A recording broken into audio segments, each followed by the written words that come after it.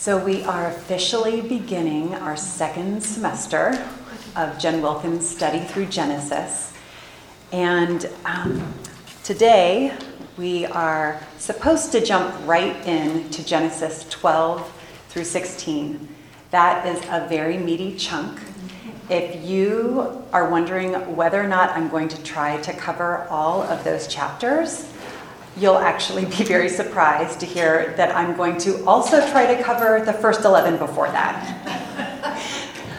And partly because as I was going through this, I realized there's such a strong theme here that is carried through from the first half of the book of Genesis into the second half, but starts to look a different way.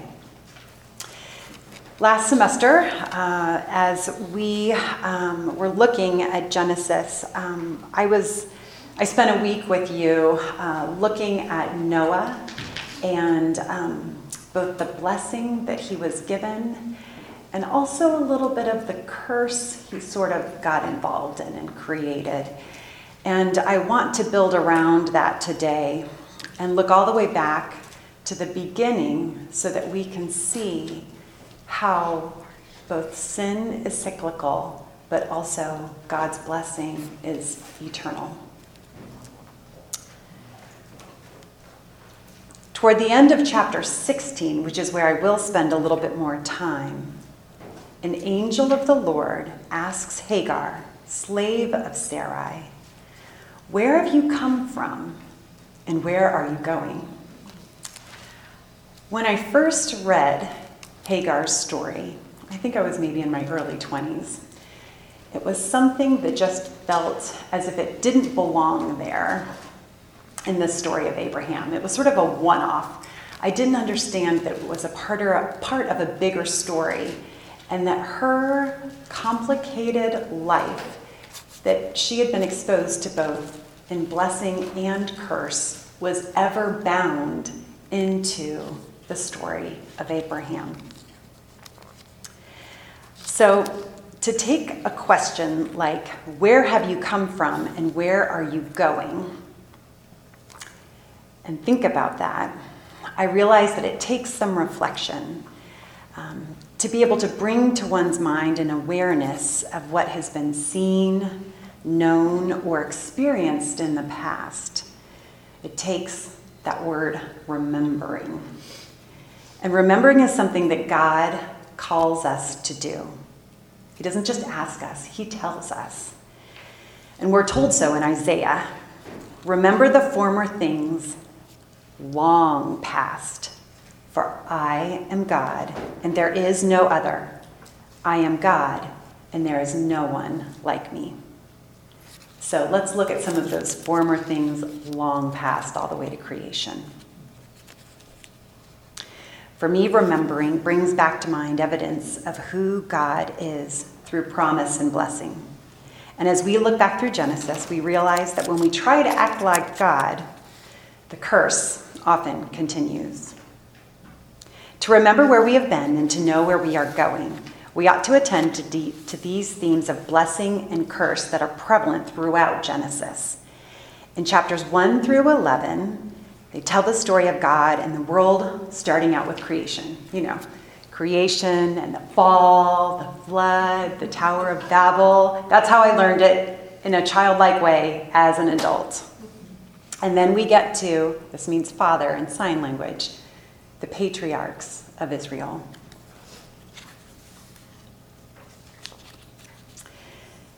So chapters 1 through 11 tell the story of God and the world starting with creation. And God brings life out of darkness and order out of chaos, creating a good, beautiful world and then blessing all of its creatures. This first blessing, if you remember from last semester, my doing this, a blessing will look like this. Imagine a blessing being spoken like a benediction and coming out. This is the sign for blessing, okay? And when God creates the animals, he says, and he blessed them, saying, "Be fruitful and multiply and fill the land." I really love that sign. It almost makes me imagine gentle waves lapping up onto a shore, safe ground.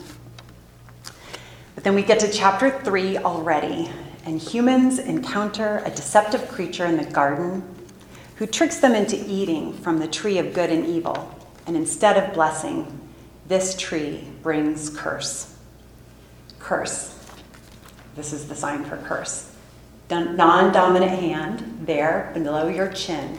And you push out like this. You can do it if you want, if that's helpful for you to remember something. Curse. I kind of think of like a dagger. Man attempts to seize God's blessing on his own terms by his own wisdom. And so begins the curse, because instead of abundant life, man experiences scarcity, isolation, and death again and again and again as we go through those chapters. And recently, as I was thinking about this, like, oh, a blessing, gentle waves lapping up onto safe ground and a shore, then I thought, well, what would a curse be? And it made me think of a rip current. Probably most of you have seen the signs before if you've been on the Outer Banks of North Carolina. Rip currents are concentrated currents that will pull you away from shore. And they're actually quite difficult to see up close. They're easier to see from above. And they're dangerous and they're deadly. And if you try to fight one on your own, you likely will not win. Things won't go well. And I think of this curse and trying to fight it on your own, likely things will not go well. In chapter 4, the curse spirals out of control. Men are not calling on the name of the Lord. Blood is shed. Murder continues, and sin runs rampant. God is so broken with grief, so much so that he sends the flood, sparing Noah and his family and some animals. And then we move on to chapter 9. God invites Noah into a covenant of blessing, to bless others, to bless every living thing, and to be blessed. A turning point. But then, in a mishap of drunkenness, Noah sins. And this causes one of his sons to sin. And then that sin that is perpetuated once again by the family, cursing future generations of Noah's own family. Noah chooses to curse. He acts like God. God never instructed him to curse others, and yet that's what Noah does in trying to act like God. Sin continues. And then finally in chapter 11, we have the Tower of Babel. Babylon rebelliously says, "Let us build a tower so we can make a great name for ourselves." And in their desire to be as great as God, they are scattered. And so in these first 11 chapters, the book of Genesis recounts God's good world and humanity's repeated rebellion. So how will God restore blessing to the world? The answer is found in Abraham's family at the beginning of chapter 12. So Babylon, in just the previous chapter, had tried to make a great name for itself. In contrast, God bestows a great name upon Abraham. And chapter 12 begins with that very, very special blessing. The Lord said to Abram, "Go from your country, your people and your father's household, to the land I will show you. I will make you into a great nation, and I will bless you. I will make your name great, and you will be a blessing. I will bless those who bless you, and whoever curses you, I will curse, and all peoples on earth will be blessed through you." So God's blessing of Abram reflects the promise that God gave in the beginning, just after the fall. God revealed a promise, a rescue plan, that a seed of the woman will crush the head of the serpent. And now this is where we see the future promise of God through Abram and his family. So, one may be expectant that in the next several chapters, we are going to see amazing role models. Yes, as God commands, Abram enters the land of Canaan. He calls on the name of the Lord and builds altars to the Lord. In faith, he hears the Lord's promises and believes. He acknowledges the Lord is his shield and his great reward. He strategically and valiantly saves relatives from being carried off by enemies, and he recognizes the priest of the God Most High. And even he resists the spoils of war from a conniving king. The Lord casts a vision for Abram with a promise for the future, and Abram steps out in faith. However, we also see currents of the curse meander through the life and times of Abram and his progeny. When there is famine in the land, Abram sets out for Egypt, but without calling on the Lord first. And once he's there, he compromises his wife Sarai's safety and puts God's promise in jeopardy, and all the while taking advantage of Egypt's riches, which leads to the Lord inflicting disease upon the land. There are plenty of lapses in judgment and sins of self-reliance in Abram's life. But no matter the good deeds or wretched imperfections, how good or how bad Abram and his kin are, that's not the point here. What we ought to notice is how our human failure is paired with God's faithfulness and his ongoing commitment to rescue and bless despite our mess-ups. If you haven't already done so, I encourage you to go through the study book and summarize chapters 12 through 16 this week, and pay special attention to when Abram calls on the name of the Lord and when he doesn't. Where are the streams of blessing or curse shaping people and places in the days of Abram?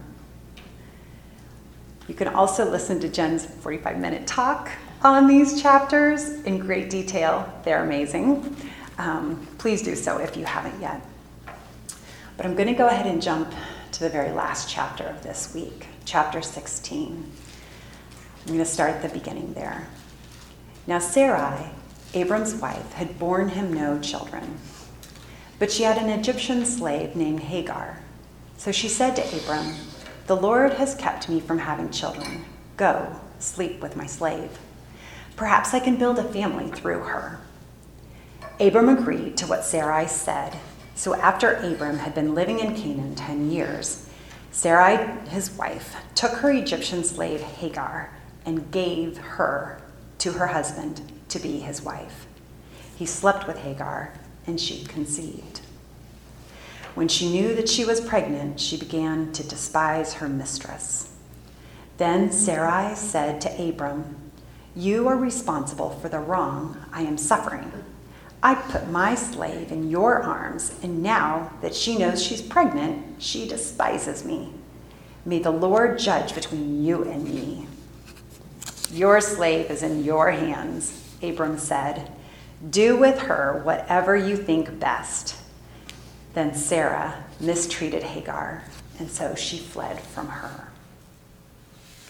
So, after Sarai waits, and she can wait no more without taking matters into her own hands, she chooses to offer her servant Hagar. But as we know, this was not God's intent for marriage. In verse 3 it says, "And his wife Sarai took the Egyptian slave Hagar and gave her husband to be his wife." From a sermon series earlier this spring, I learned some interesting facts from Pastor Dave. This sentence actually uses the exact same Hebrew verbs and sequence as in Genesis chapter 3, when Eve took the fruit and gave it to her husband, "Eat from the forbidden tree." Here, Sarai took her slave and gave her to her husband, the curse repeating, snatching fruit that was not for the taking, and doing so on one's own terms. Sin is cyclical. And in a move resembling Adam, listening to Eve in the garden, Abram follows Sarai's lead in this, mistrusting God's provision. Sarai and Abram begin to play the blame game almost immediately. And what ensues seems like a treacherous maelstrom. Hagar gets pulled into the middle of it. She is abused, mistreated, and she runs away. Sarai is giving Hagar through ungodly means, using manipulation instead of waiting and trusting in the Lord. Hagar is pulled out to sea. The angel of the Lord found Hagar near a spring in the desert, and it was the spring that is beside the road to Shur. And he said, Hagar, slave of Sarai, where have you come from, and where are you going? When Hagar is asked where she comes from, does she realize both the communal curse of a riptide that she's been sucked into? I wonder what came to her mind. The homeland of Egypt, where she came from, the disease that was taking place as she was pulled away from there, being pulled into servanthood or knowing servanthood all her life, and it all being done under deception until Abram is asked to go. I wonder, does she see herself in the curse that also she creates by being raised to a different position in becoming a wife of Abram? Does she despise her mistress because all of a sudden she has advantage over her? It's interesting to see what can lead to hate, to deception, but also I think about how Hagar, when she's asked, where have you come from and where are you going, that she doesn't recognize the voice who is saying this, the angel of the Lord. Perhaps under Abram's household, she witnesses the covenant and the promise that God makes to Abram. And she recognizes the voice, and she's able to look up and respond to the angel of the Lord. And she responds with courage, truthfulness, and answers, I'm running away from my mistress, Sarai. And then the angel of the Lord tells her to go back to your mistress and submit to her. And the angel added, I will increase your descendants so much that they will be too numerous to count. The angel of the Lord finds Hagar by a spring in the wilderness and tells her to return to Sarai. When we think ahead on this side of the cross, how many times can we think of when Jesus visits a woman beside a body of water, a well, a river, or in this case in the wilderness with Hagar, a pool? The angel of the Lord also promises Hagar that he will give her innumerable offspring. And indeed, she will one day bear a son whom she must call Ishmael, because God has heard her. And in response, Hagar calls the Lord El Roi, which means God who sees. And then finally, as this chapter ends, when Abram is 86 old, Hagar bears him a son whom he names Ishmael, indeed.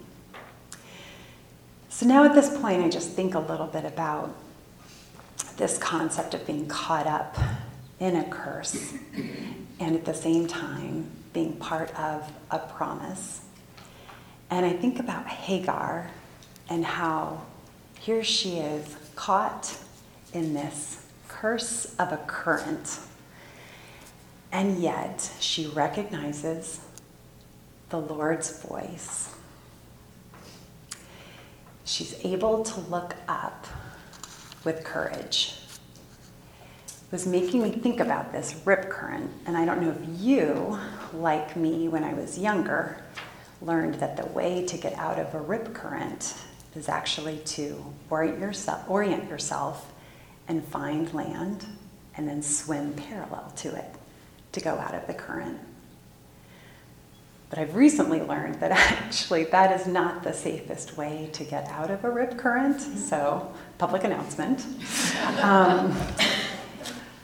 That recently experts have determined that it's better to look up once you realize where you are, where you're coming from, and where you're going, and to not fight the current nor try to swim out of it, but to rest in that uncertainty and I think of have faith and look up at the Lord.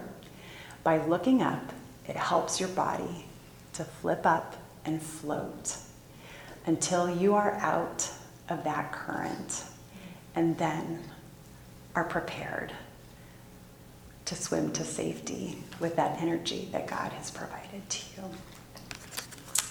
So the next time you think of blessings and curses, I hope you'll have a chance to think about and recognize the blessings and the curses that are perhaps in your life right now, or that you may even be perpetuating. What are the curses that may be holding you back, either in a bigger communal sense or individually in your own life? And in turn, what are those blessings in which you need to call in the name of the Lord and give thanks for everything?